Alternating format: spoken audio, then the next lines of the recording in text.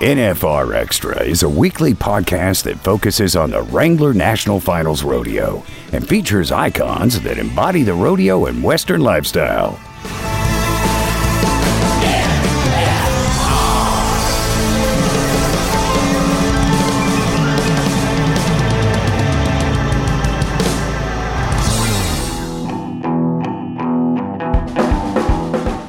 It felt so true to me that if you tried hard and worked harder at it and tried with everything you had, that's where your edge would come from.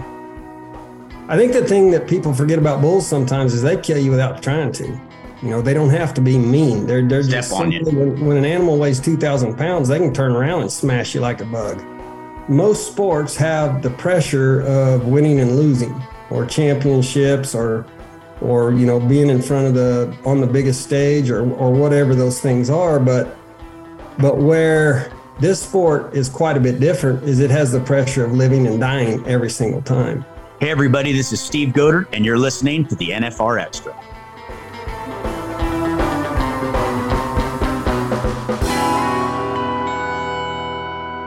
It's an honor today to be joined by Ty Murray. And Ty, just tell us a little bit about what's going on today. We'll take a walk down memory lane, but tell us what you're doing today. What I'm doing today? Yeah. Well, we're going to take the kids out and cut down a Christmas tree.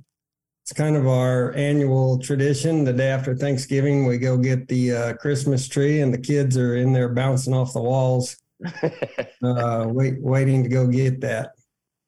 So you don't do like the Griswold thing, right? You don't strap it to the roof of your car or anything like that, right?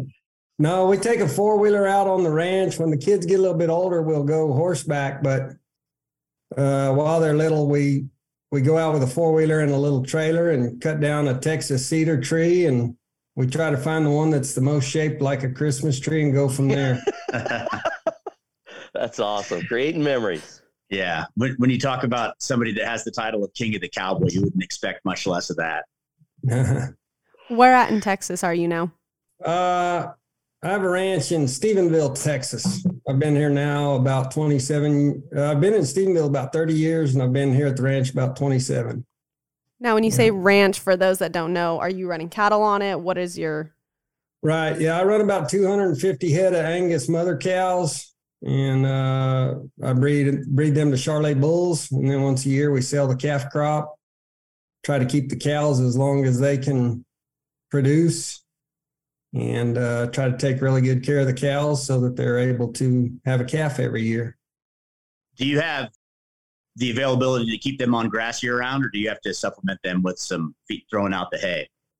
Yeah, we put out some hay. We also put out some range cubes. This year has been an especially drouthy year, so it was a brutal year. Where last year was amazing and this year was terrible, but that's how it goes, I guess. You know, when you're talking about the ranching business, and you just got to try to take as good a care of your grass as you can. I think that's kind of the number one job of a rancher, is to be a good steward to the land and try to, not overgraze your grass to where every year you have a good stand of grass, because that's kind of what makes the whole thing go around with cattle. Well, when you talk about your ranching and your ag background, Ty, I mean, we understand that this didn't begin with you. You come from a ranching family. So kind of take us back to the beginning of how you got involved, not only in agriculture, but the start of your rodeo career as well. Right. So, I'm a multi-generational cowboy. I've got photographs of my great grandpa and my great uncles putting on Wild West shows back in the early 1900s. They worked for a pretty famous ranch at the time called the 101 Ranch. It was in northern Oklahoma, and it was owned by three brothers. They were named the Miller Brothers, and they would take Wild West shows all over the world, actually. And I got pictures of my great grandpa and my great uncles working cows with Bill Pickett on that ranch, and he was also part of the Wild West shows. And so really, you know, I was kind of born into this life, and really it's all I've ever known, you know, like looking at my rodeo career, you know, there wasn't a day that I was like, hey, I want to be a cowboy, or I want to be a rodeo cowboy, or this is what I want to do. Like, it's kind of just all I remember. You know, it's like walking. It's like you don't remember the day you learned to walk, or, you know, you just remember always doing it and always being able to do it. And so that's kind of how this has been for me. It's just, I was, you know, born into it on both sides. My mom's side and my dad's side was full of cowboys. So that's all I've ever done. It's all I've ever known. And luckily, you know, it's something that I've loved ever since I was a little kid. And I feel so fortunate to have been able to make a good living my whole life, basically just doing what I love to do. And the thing that, you know, excites me the most and has driven me the most, I feel it really seems like not a day goes by that I don't feel grateful for that. That's awesome that you get to carry that tradition on now for the next generation, for your kids, and at least having the availability for them to grow up on that, whether they decide to compete in rodeo or carry on the ranching tradition. That's very unique nowadays, because it seems like the gap between production agriculture, the Western way of life, whatever that is, it's just getting to be farther and farther separated from the majority of the world. So, but yeah, that's something else. Yeah. With my kids, you know, they're here at the ranch, and they take part in kind of everything we do here at the ranch. And, you know, I want to let them learn the skills that I know about, but I also want to expose my kids to a lot of different things and a lot of different ways of life, and kind of let them find where they fit into the world. You know, it's, I'm probably not one of those dads that's like, I'm a cowboy, your grandpa was a cowboy, and you're going to be a cowboy. You know, that's not really my thing. Is, you know, I try to help them align with what sets them on fire, or what they're passionate about. And Sure. My little girl's 4 and my boy is 11. But we'll try to let them see a lot of different things in this life, and then try to help them, you know, kind of follow their path. Those are really fun ages. What are they into, Ty? My 4-year-old daughter's into everything, and she's a fireball, and she'll see a guy on TV, like we'll just be, you know, in the house or something, and a guy will be on TV jumping a motorcycle, like, you know, 200 feet, and she'll go, well, I want to do that. You know, Oh, goodness. And then my son is 11, and he's, you know, he was born a kid that always listened. You know, he's just kind of been an easy kid. He's real sensitive, and he's very musical. And,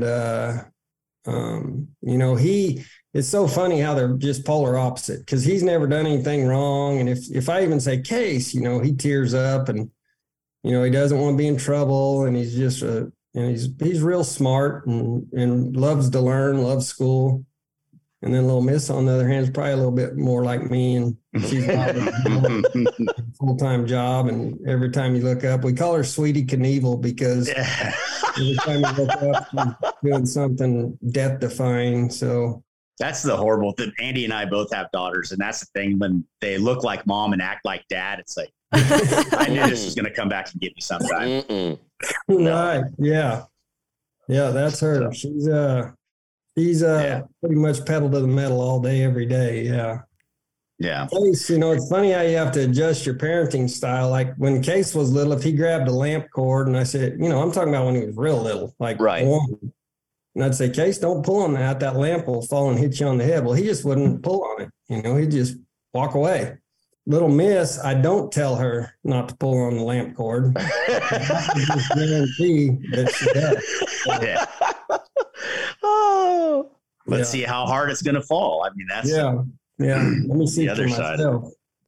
Well, that's one thing that's very interesting about the ranching way of life is that the one thing that, especially nowadays, because it seems that we're in such a different time, but to grow up in an agriculture environment is the hard work, the responsibility, things that the rest of the world seems to be forgetting about. I mean, with your kids that have that opportunity, like you said, whatever their passion is, they can apply that hard work, that sense of responsibility, and the world is theirs. I mean, that's the really, really, I think, unique thing about production agriculture and the ranching way of life. Well, that's true, and we really try to not take that for granted. It's so nice having their animals and their chores and, their responsibilities. They learn a lot on the ranch. They learn a lot about giving life, and they learn a lot about life going away too. And so, with just all the animals and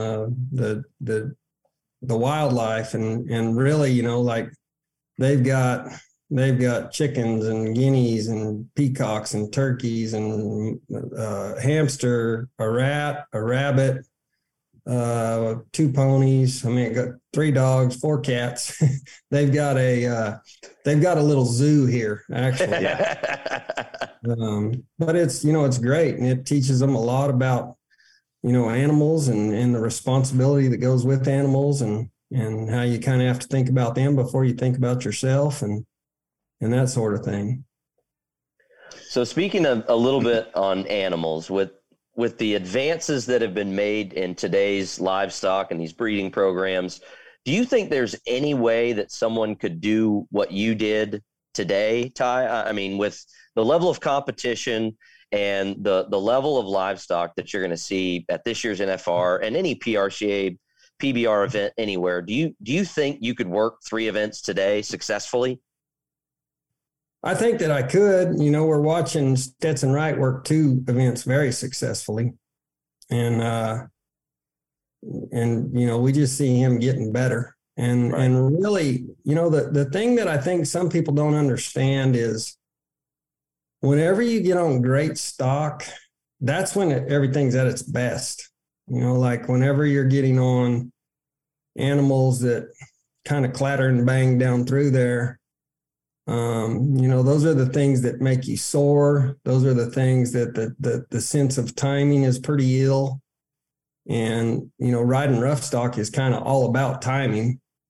Sure. So when you're getting on those kind of animals that are just kind of, out of line and clatter and bang and their timing's off, those are the things that you don't get that much better, and it's harder on your body and it makes you sore. So whenever you're able to get on better stock, it's almost like thinking about if you're a race car driver and, if you're in a really good car every day, that's going to get you better.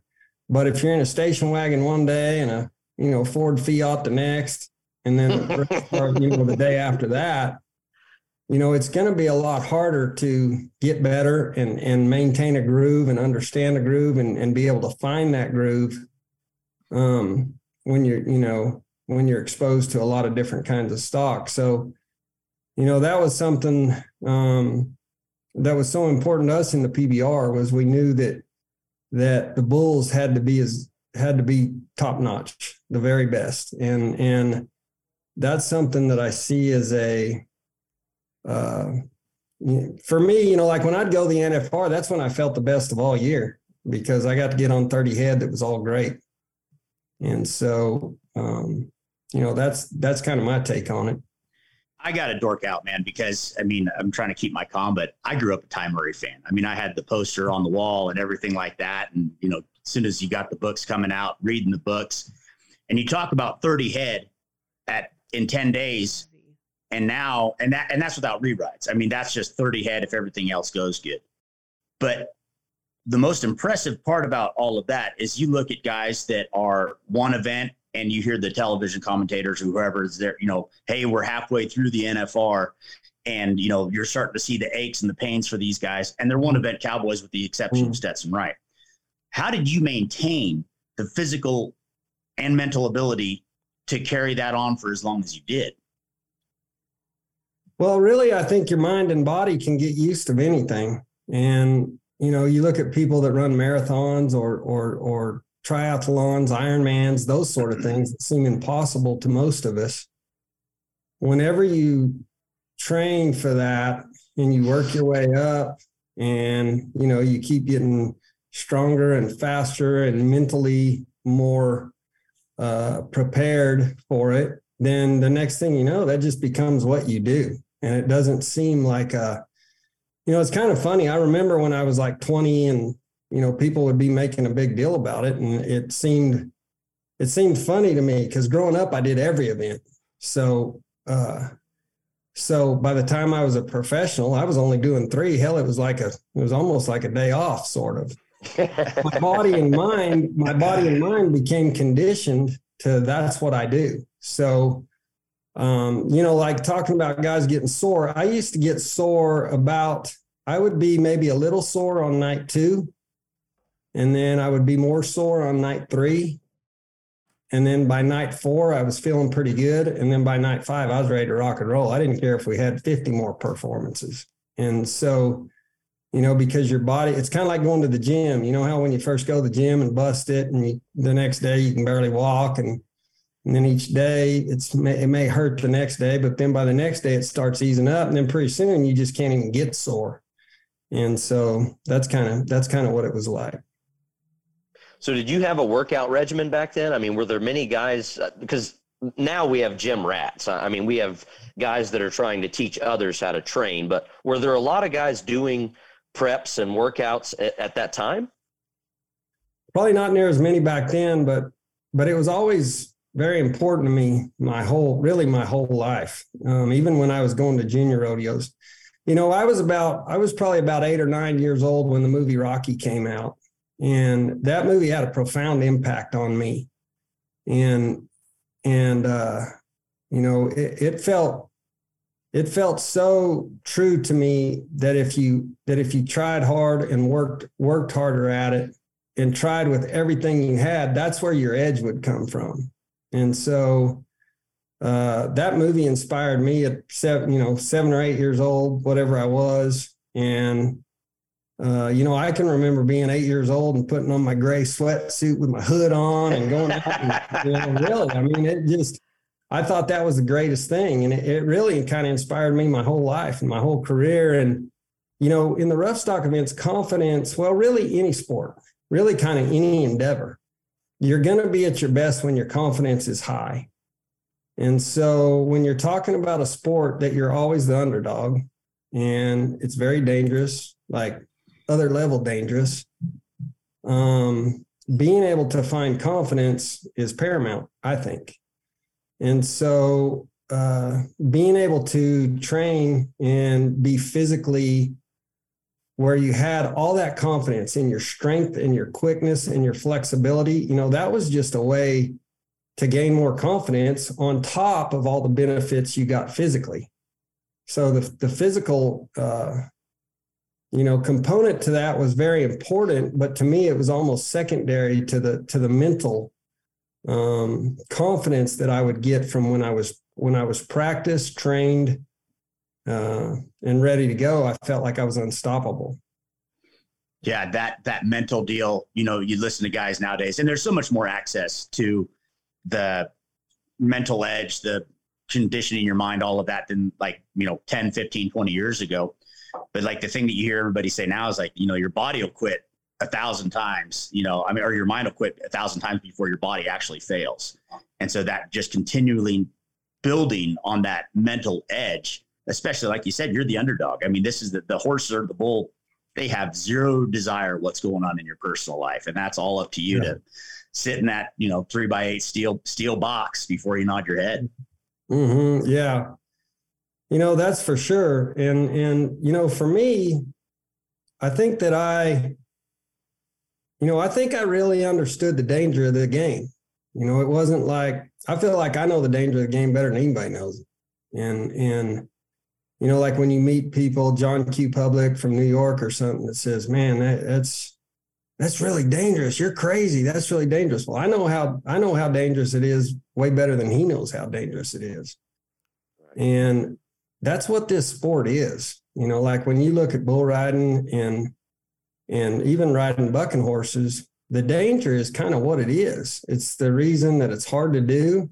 It's probably one of the biggest reasons of why it's hard to do, because every athletic endeavor that you do requires a handful of basic things that you have to do. And so I always just tried to keep my focus on those basic things. I never tried to get fancy or try to, I was never trying to really go beyond that very much. There's times that you would have you'd have an animal that was pretty easy to ride for you, and you might kind of dress it up and make it look maybe a little more difficult than what it actually is. But beyond that, it's basically trying to stick to the fundamentals, basics of what it is that you need to do. So most sports have the pressure of winning and losing, or championships, or being in front of on the biggest stage, or whatever those things are. But where this sport is quite a bit different is it has the pressure of living and dying every single time. And so, the bulls, they don't know if you're going for the world championship or at a $5 jackpot. It's all the same to them.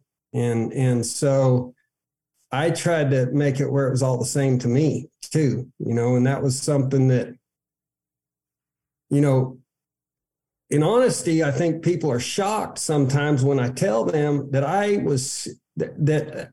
had a level of fear every single time I did it. And I probably got on about 6,000 head in my lifetime.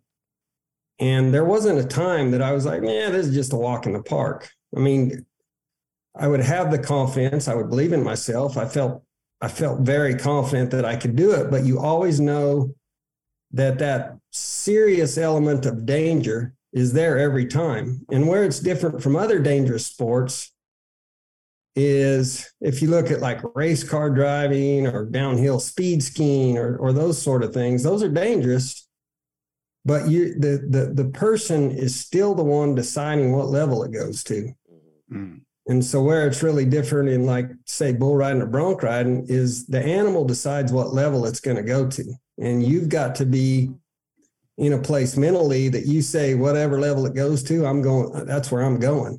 And so, that takes quite a bit of practice and experience to become good at that kind of a commitment, because I think that riding rough stock can be counterintuitive, kind of like life is sometimes. I think that in life and in riding bucking horses and bulls, what it seems like you need to do is the opposite of what you really need to do. You know what I'm talking about? Right. And so, being able to train your mind to go for it the hardest when every fiber of you is saying safety up and play it safe. It's almost like you have to rewire your brain to be able to do that, because trust me, there's times every fiber of your soul is saying, save your life. And the funny thing is, when you do what you feel like would help you get safetied up and save you, that's actually probably going to be what hurts you. And so, I understood that in the game, and I understood the danger. So it wasn't a coincidence or an accident that I didn't have a wife and children until after my career, because I knew that I couldn't go to work every day and do the world's most dangerous job and have a wife and kid or kids, needing me or relying on me at home. I knew that would severely affect my ability to compete at the highest level. Yeah, that's crazy. That's like like you said, the natural intuition of save your life. I mean, most people would be behind the buck and shoes, like, just take my saddle off or rope off. Like, I shouldn't even be here. Yeah. So, and that's it's funny, it's hard to explain. And really, I've been trying to explain it my whole life, and I probably haven't figured it out yet. But, it's hard to explain to people why you would be so drawn to something that can kill you pretty easily.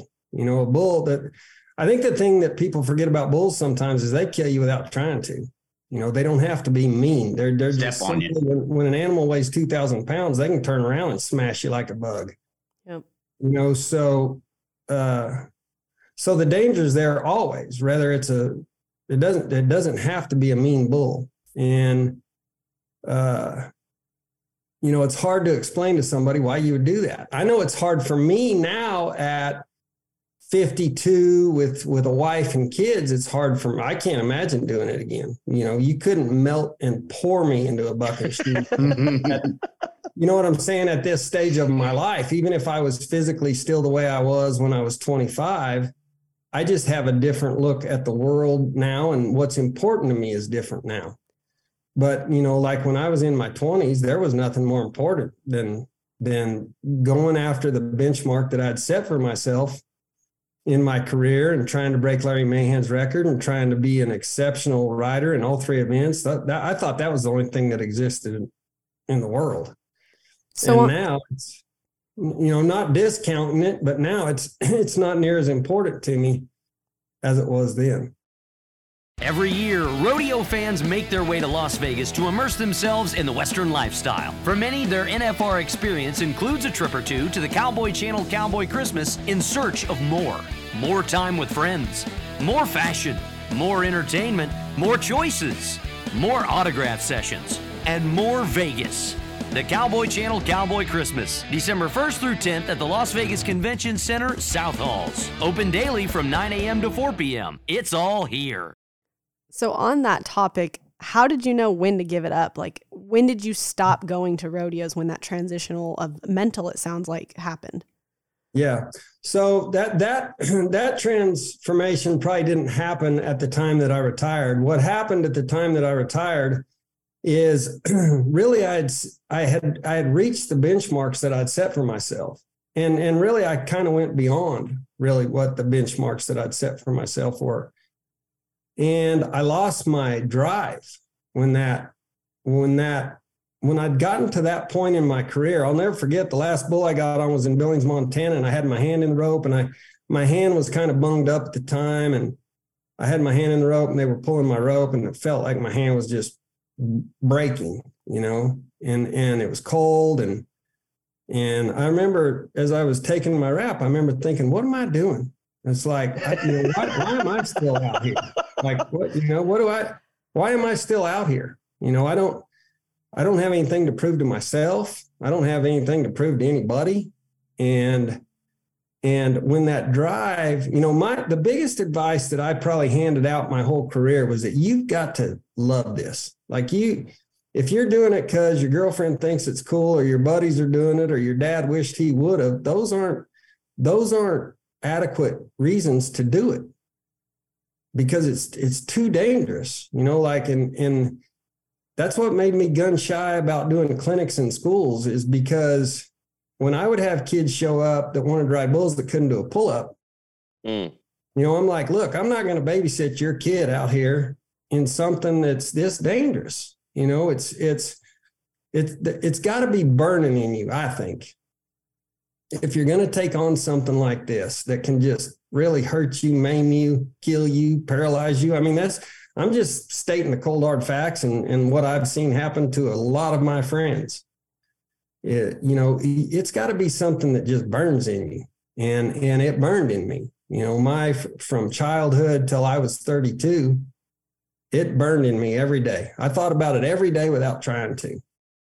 And I think that's a really important element to do this at the highest level.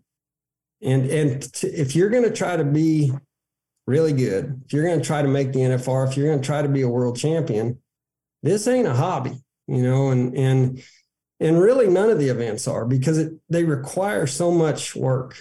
If you look at the team ropers and calf ropers and bulldoggers, they practice all day, every day, if they're not at a rodeo. And so without that burning love, I always tell people that love is the only thing that all champions have in common.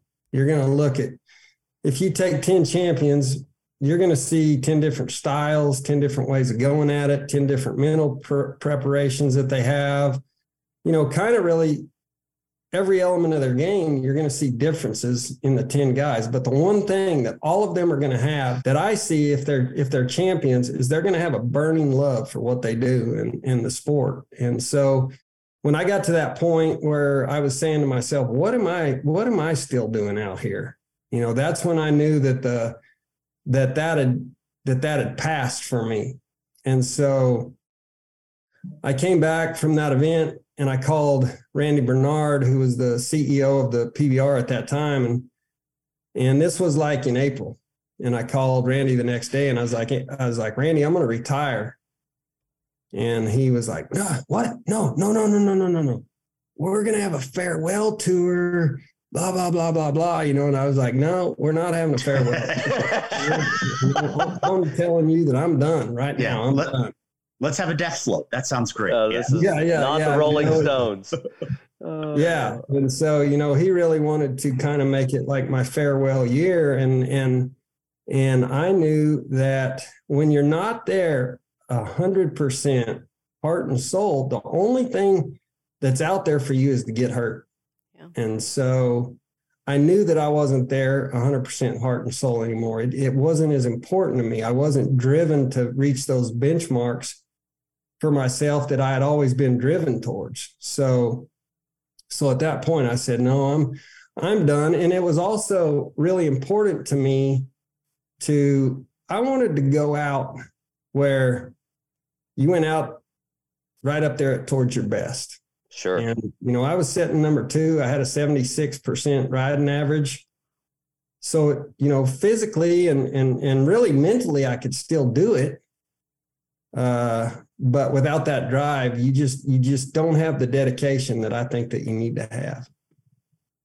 Well, when I think of moments at the NFR and guys that I looked up to, I think there's no one better than you to be in this inaugural class of NFR icons. So I guess I say all that to ask the question, did you ever think when you made your first NFR and you had all these goals, did you ever think that you would achieve everything that you had set out for yourself?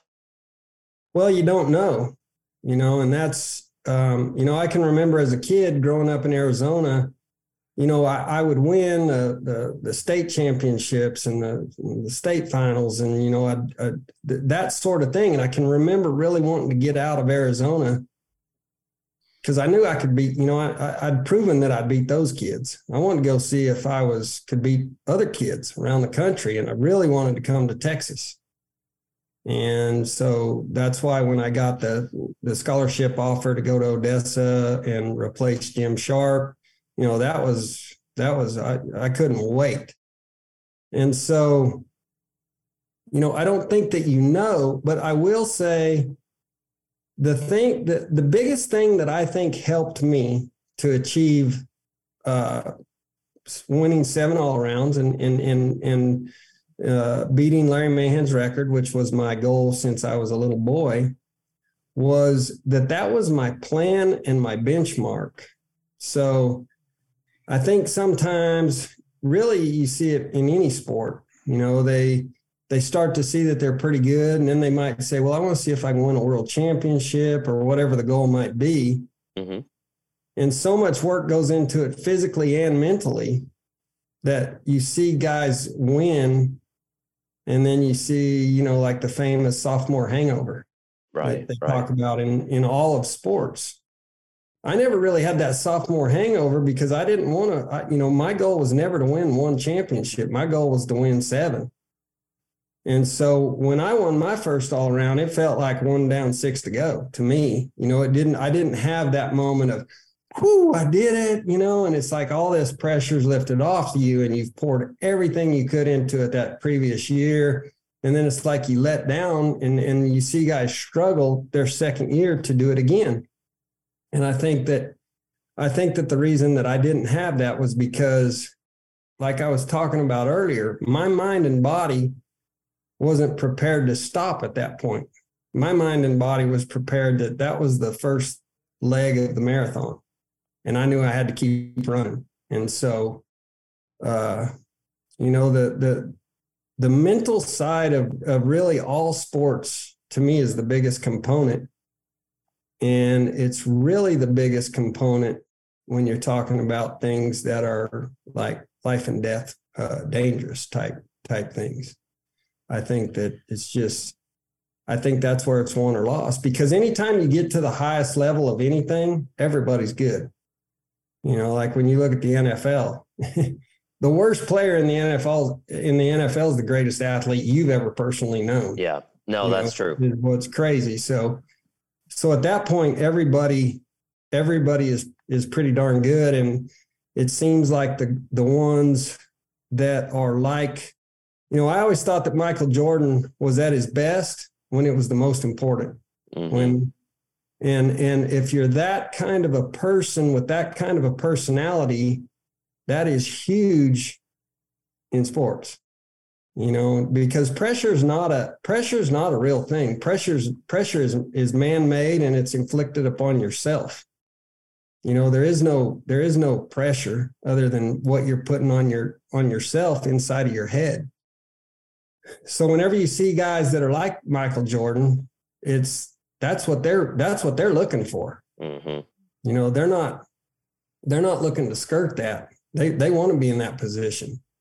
And that's why it's so, you know, that's why I felt like it was so important. You know, I told a friend of mine that was talking to me about some advice the other day with competing. I heard a really cool quote the other day, and it said, the man who loves to walk is going to go further than the man that loves the destination. And I thought that was just such a powerful quote, because that's so true, you know, and I think if, you know, it's kind of like what I was saying about trying to win 7. I loved walking. Right. You know, and don't get me wrong, that 7th all-around was an important destination for me, but I loved walking. And so I could just keep doing it. I could keep going. Well, let me ask you this, Ty, and I've asked your contemporaries that are going to be in this inaugural class. You especially set the benchmark for attaining that high level of championship. You've had the title behind your name of champion, of multiple world champion, of legend. What does it mean to you to have your name associated now with Icon? Well, it feels super, super special. And I'm not saying that as lip service. You know, like, oh, I'm so honored or I'm so humbled. This truly is something that feels really, really special. You know, and I've went in a lot of Hall of Fames and stuff like that, but this feels different than that, because this is something that I've watched my whole life in other sports. And the guys that get retired to the rafters, they weren't world champions. They weren't even multiple world champions. They were generally guys that were some other level freak.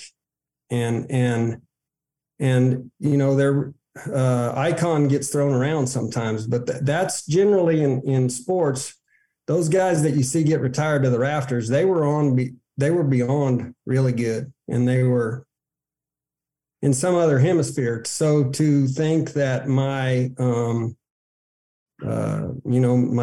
peers and the people that vote on this and maybe the people that follow the sport, for them to think that I get to go in with 2 of my great friends in Trevor Brazile and Charmaine, you know, it's super, super special. And, you know, sometimes I just wish that like my daughter, she's not really old enough to understand any of it yet.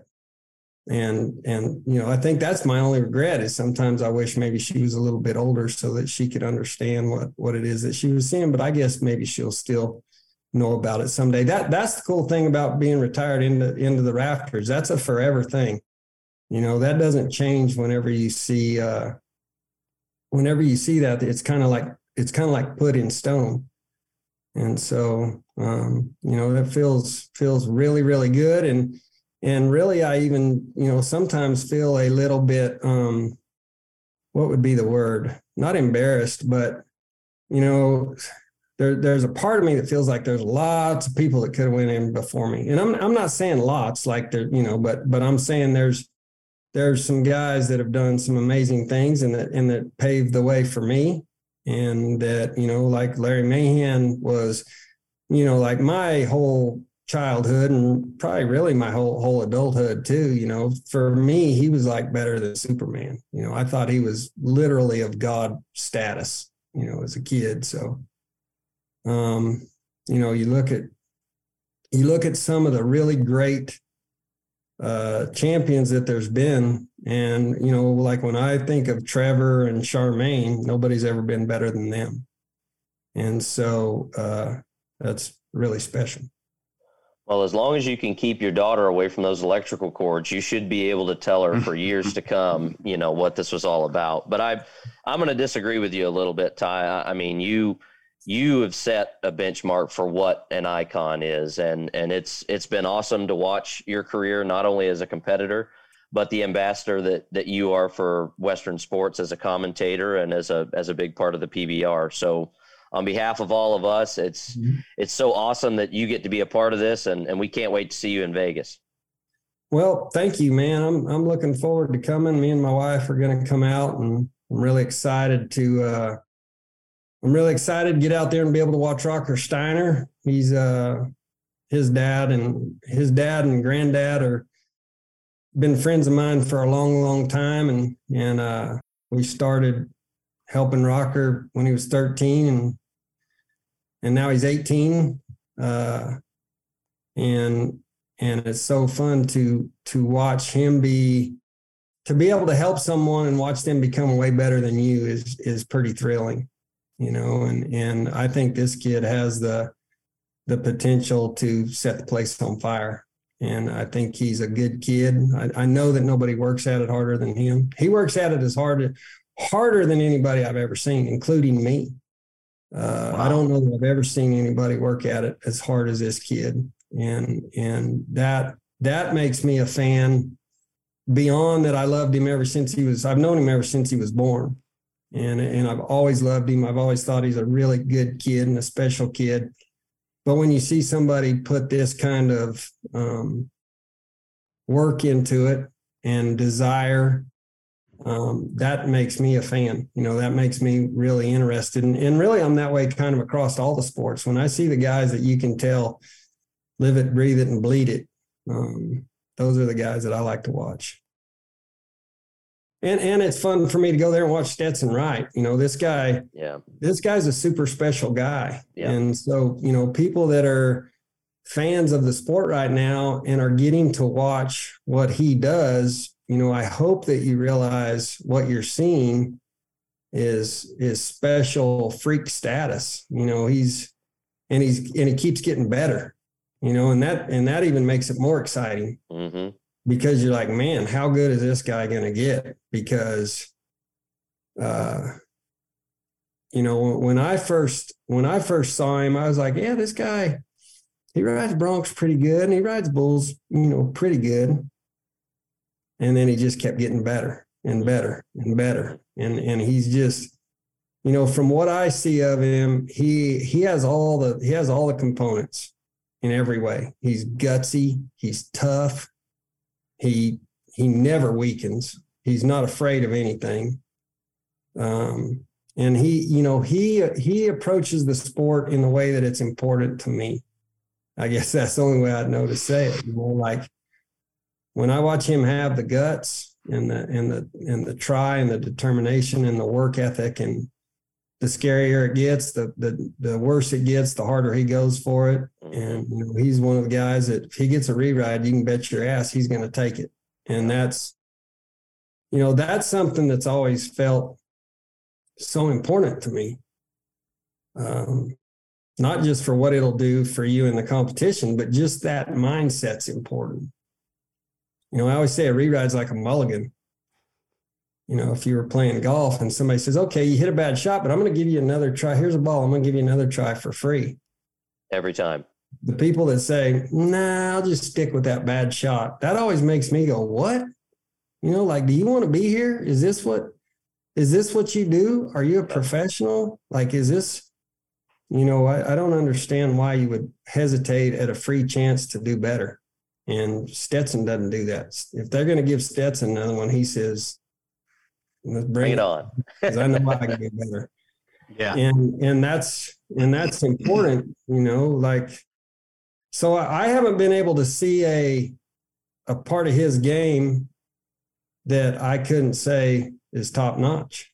I feel like every aspect of the way he approaches it is top notch, and I'm a fan. Those kind of guys inspire me to this day. When I see those are the kind of guys like the running backs that don't step out of bounds. They want that extra inch, and they're gonna put their head down and take the punishment to get that extra inch. Those are the kind of things that really make me a fan. Well, Ty, you've sure been an inspiration to that next generation. So thank you so much for joining us and your time here today, and we look forward to seeing you in Vegas. Absolutely, guys. I appreciate visiting with you, and I'll see you out there. Yes, sir. Happy Christmas tree hunting. All right. Want to experience more of the NFR? Then visit NFRexperience.com, and we invite you to subscribe to NFR Extra on Apple Podcast, Spotify, iHeartRadio, and wherever you're listening right now. If you like what you've heard on NFR Extra, we would love it if you gave us a 5-star rating and tell your friends how to subscribe.